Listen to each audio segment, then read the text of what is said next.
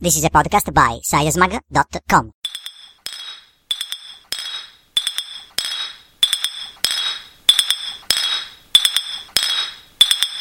Science man, come out and play. Science man, come out and play. Science man, come out and play.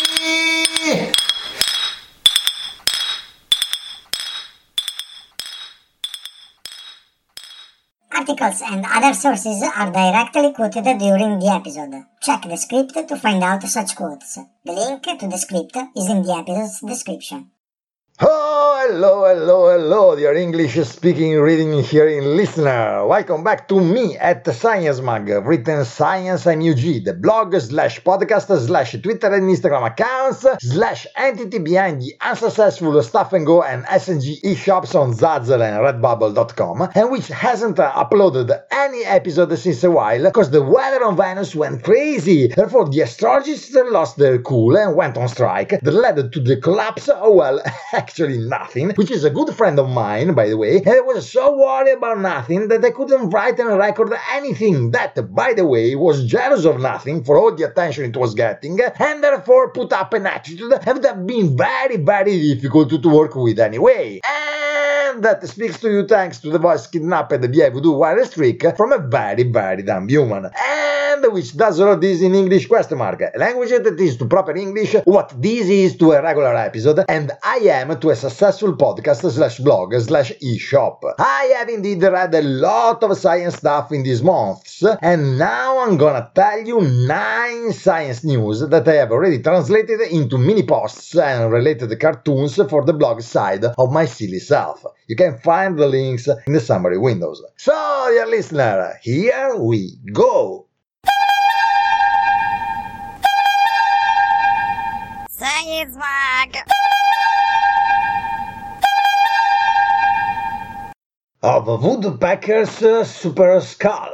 So, woodpeckers hit trees up to 20 Hz with speeds up to 7 meters per second, undergoing decelerations up to 1200 G, where G stands for gravitational acceleration, that is about 9.8 meter per square seconds or 32.2 feet per square seconds. So, let's break these numbers down, shall we, dear listener? Okay, 20 Hz means that the woodpeckers hit the trees up to 20 times per second, okay? Just for reference, an AK-47, the infamous Kalashnikov assault rifle, shoots 10 rounds per second, while the giant hummingbird's wings beat rate is of 10 to 15 per second. Okay, 7 meters per second means that the woodpeckers had its trees at a speed up to 25.2 kilometers per hour that are more or less 15.5 miles per hour. Not much?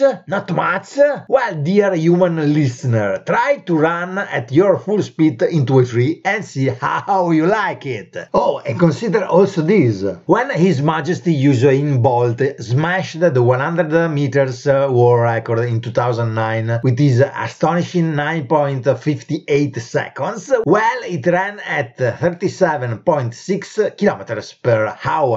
As for the 1200 G deceleration, well, just think of this. When astronauts take off for space, they suffer an acceleration of about 3.2 G, and on re-entry, the deceleration is about 1.4 G, okay? Meaning that some of the fittest human beings in the world, while performing one of the most stressful procedures of them all, well, they endure a deceleration that is 857 times lower than the one experimented by woodpeckers head on a daily basis. In spite of that, though, this bird's brain doesn't become like a triumph of mashed potatoes. How come? Well, researchers researchers say that it depends, among other things, on the fact that woodpeckers' skull bones are stiffer than those of other birds, as they have a small but uniform level of closed porosity, a higher degree of mineralization, and a higher cortical to skull bone ratio, meaning that the bird's head's bones are pretty thick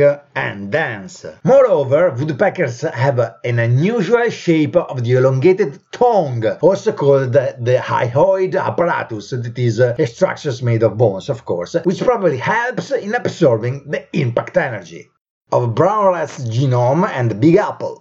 So, a study shows that New York's rat's genome changed a lot from the presumed ancestral range of brown rats in rural northeast China, suggesting a genetic component behind the adaptation of rats in response to human activity. More in detail, brown rats, aka Rattus norvegicus, have been able to conquer urban environments like the Big Apple and exploit human resources and byproducts by literally mutating some of their genes associated with specifically metabolism, diet, organ morphogenesis, and locomotory behavior of the Ice Age mammoth bone circles.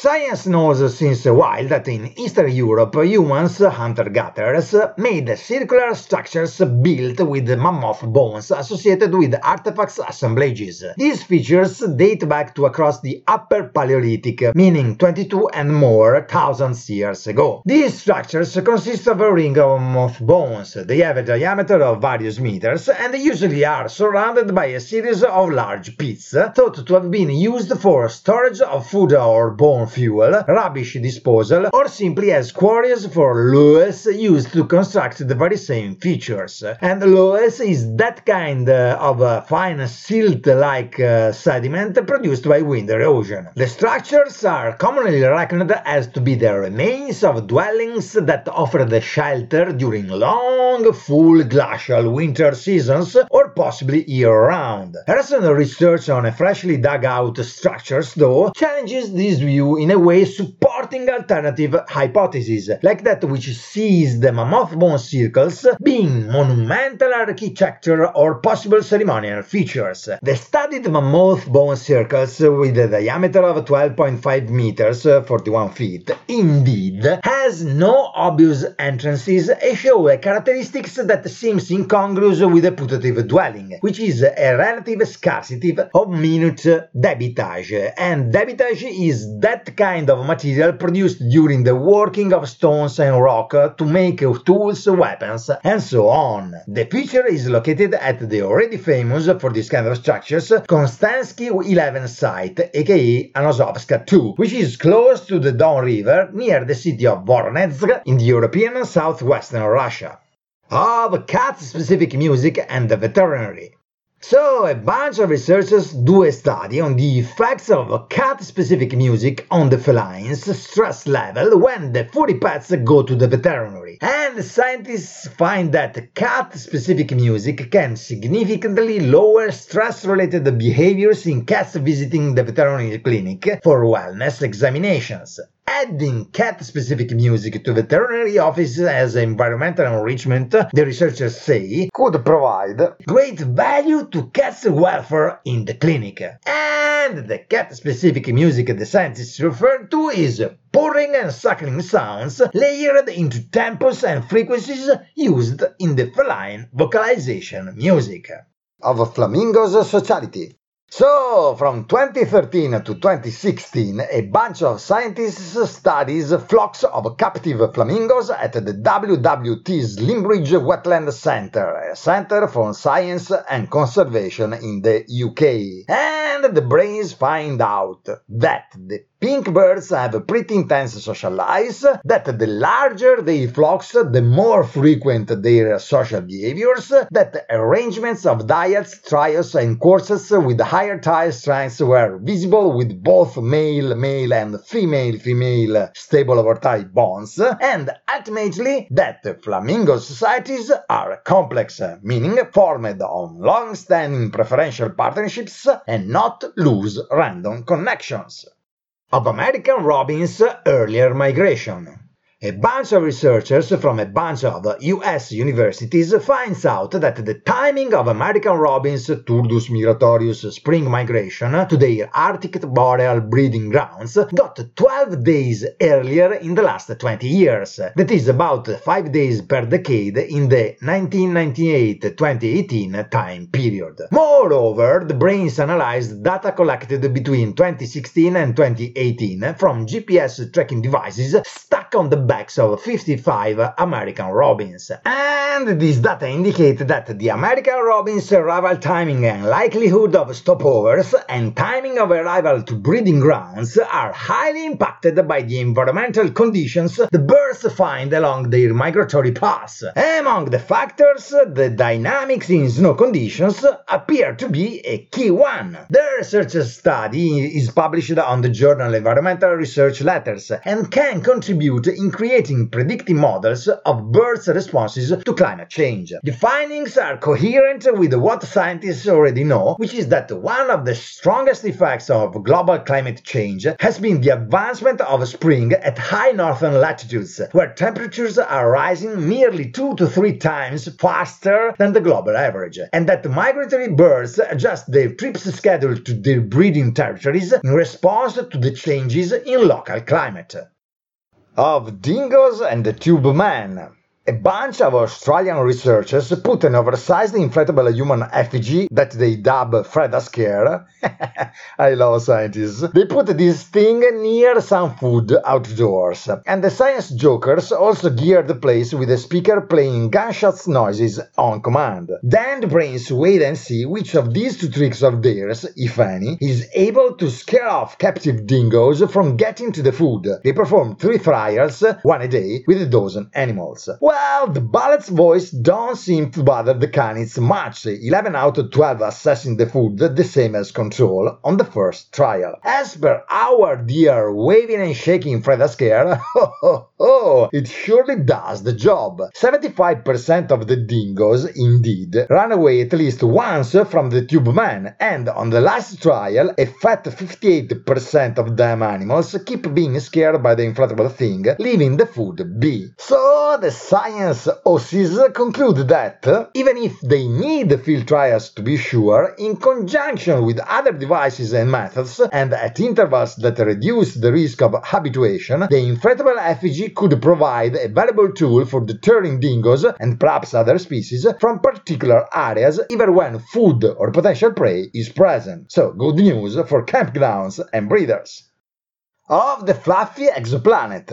A bunch of astronomers, after a 4-year-long survey, found an exoplanet orbiting very close to its star that has an extraordinarily low density. It has indeed a mass 1.8 times that of Neptune, but a Jupiter-like radius, and Jupiter's radius is more or less 6 times bigger than that of Neptune. So the fluffy planet, which discovery is described in a paper published on the Astronomical Journal, is in the WASP-107 system and is called the WASP-107b. WASP-107b super low density puzzles the astrobrains, because the planet has a core mass smaller than 4.6 times the mass of Earth, that is significantly lower than what is traditionally assumed to be necessary to trigger massive gas envelope accretion, meaning this exoplanet shouldn't exist, because its small seed shouldn't have been able to attract enough gas and dust to eventually form, well, the exoplanet itself. The researchers have one possible explanation. WASP-107b formed far from its star, in a region of space where the gas is cold enough so that the small core mass could attract the gas and grow a planet around itself very fast. Then the fully formed WASP-107b migrated toward the inner part of the system,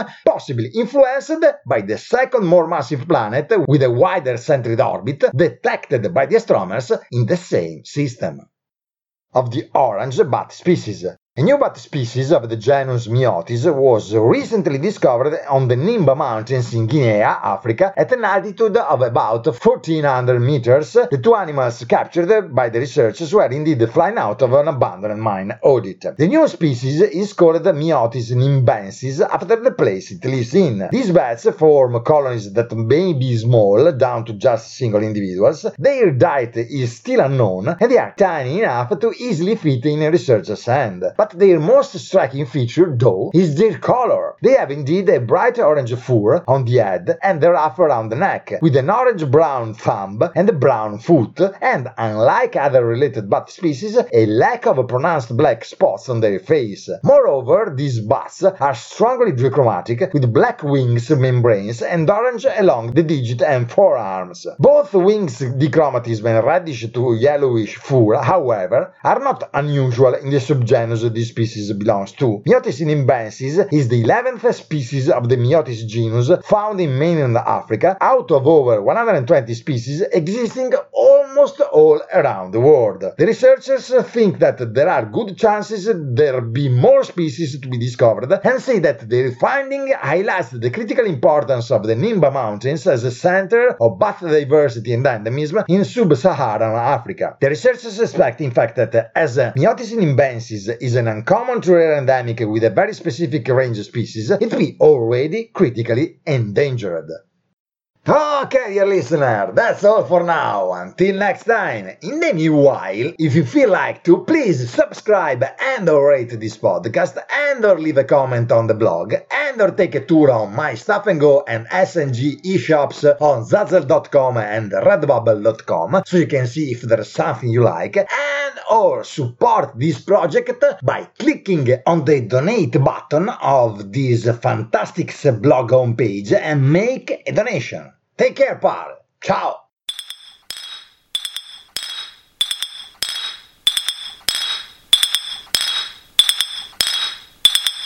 Science man, come out and play.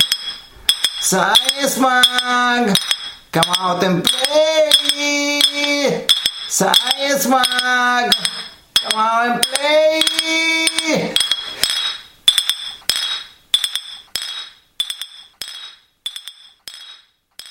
This is a podcast by sciencemag.com.